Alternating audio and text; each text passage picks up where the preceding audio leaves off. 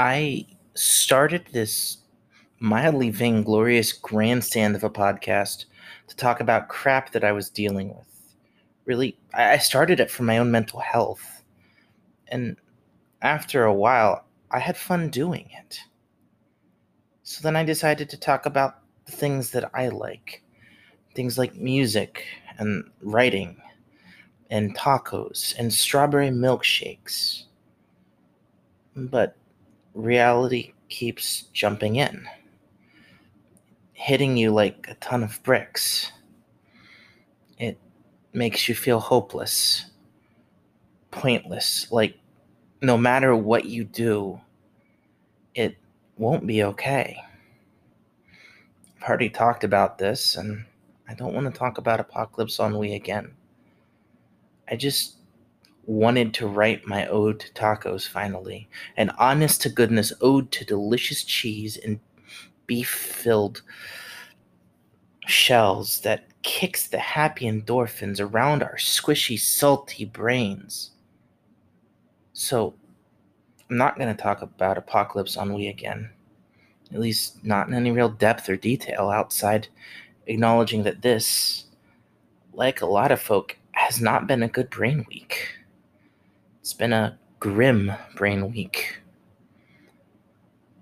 For the first few days after the Roe v. Wade ruling, after we were told that states would be allowed to enact barbaric laws on folks' bodies, after we were told that things like contraceptive protection or gay marriage or even intimacy outside of the need for procreation were all on the potential chopping block, I went into this weird numb shock haze.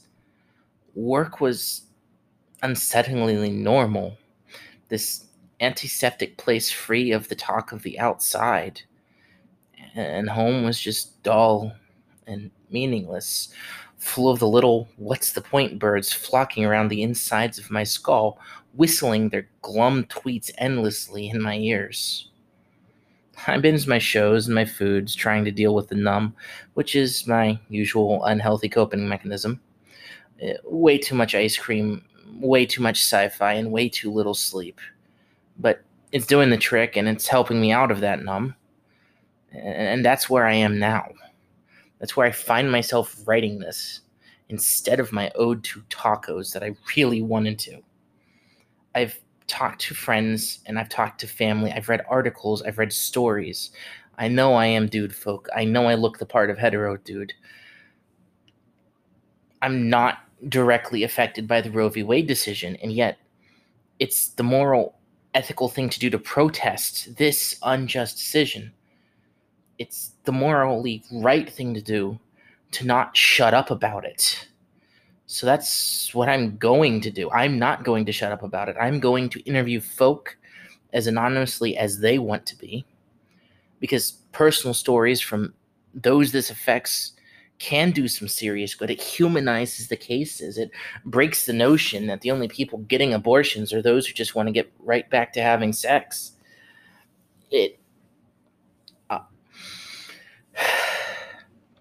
Sorry. It breaks so many stereotypes to hear a familiar voice or a comforting voice telling you what their experience is like. And I am going to protests when I can, or I will be, and I will stream them when I can to show those that can't that they are not alone in their anger and confusion and fear of how we got here, because we aren't alone. It's a notion that you need to hold on to dearly, a core tenet of who you are. You aren't alone in your fears, your concerns, your worries. You aren't alone in your protests or your anger.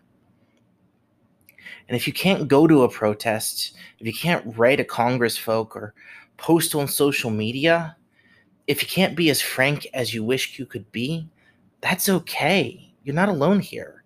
There are so many of us who aren't going to shut up. I am going to now shamelessly share my other social media platforms And the reason is this. If you do want to talk or to chat just to feel less alone, I'm on Facebook and Twitter at the Happy Pineapple 13. If you just want to tell your story or you want to be audio interviewed,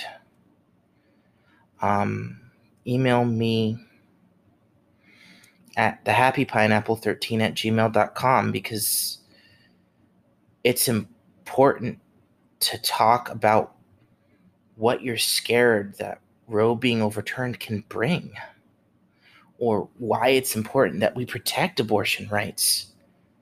And finally, if you want to watch a live stream of the DC protests whenever I do manage to get there, Sasha Pineapple 13 is my Twitch. Because this does feel mildly surreal, even though we knew this was coming. It can feel impossible. It can feel insurmountable and so utterly pointless and lonely. But it's not. We aren't alone. So protest if you can. Send letters if you can. Most importantly, don't shut up.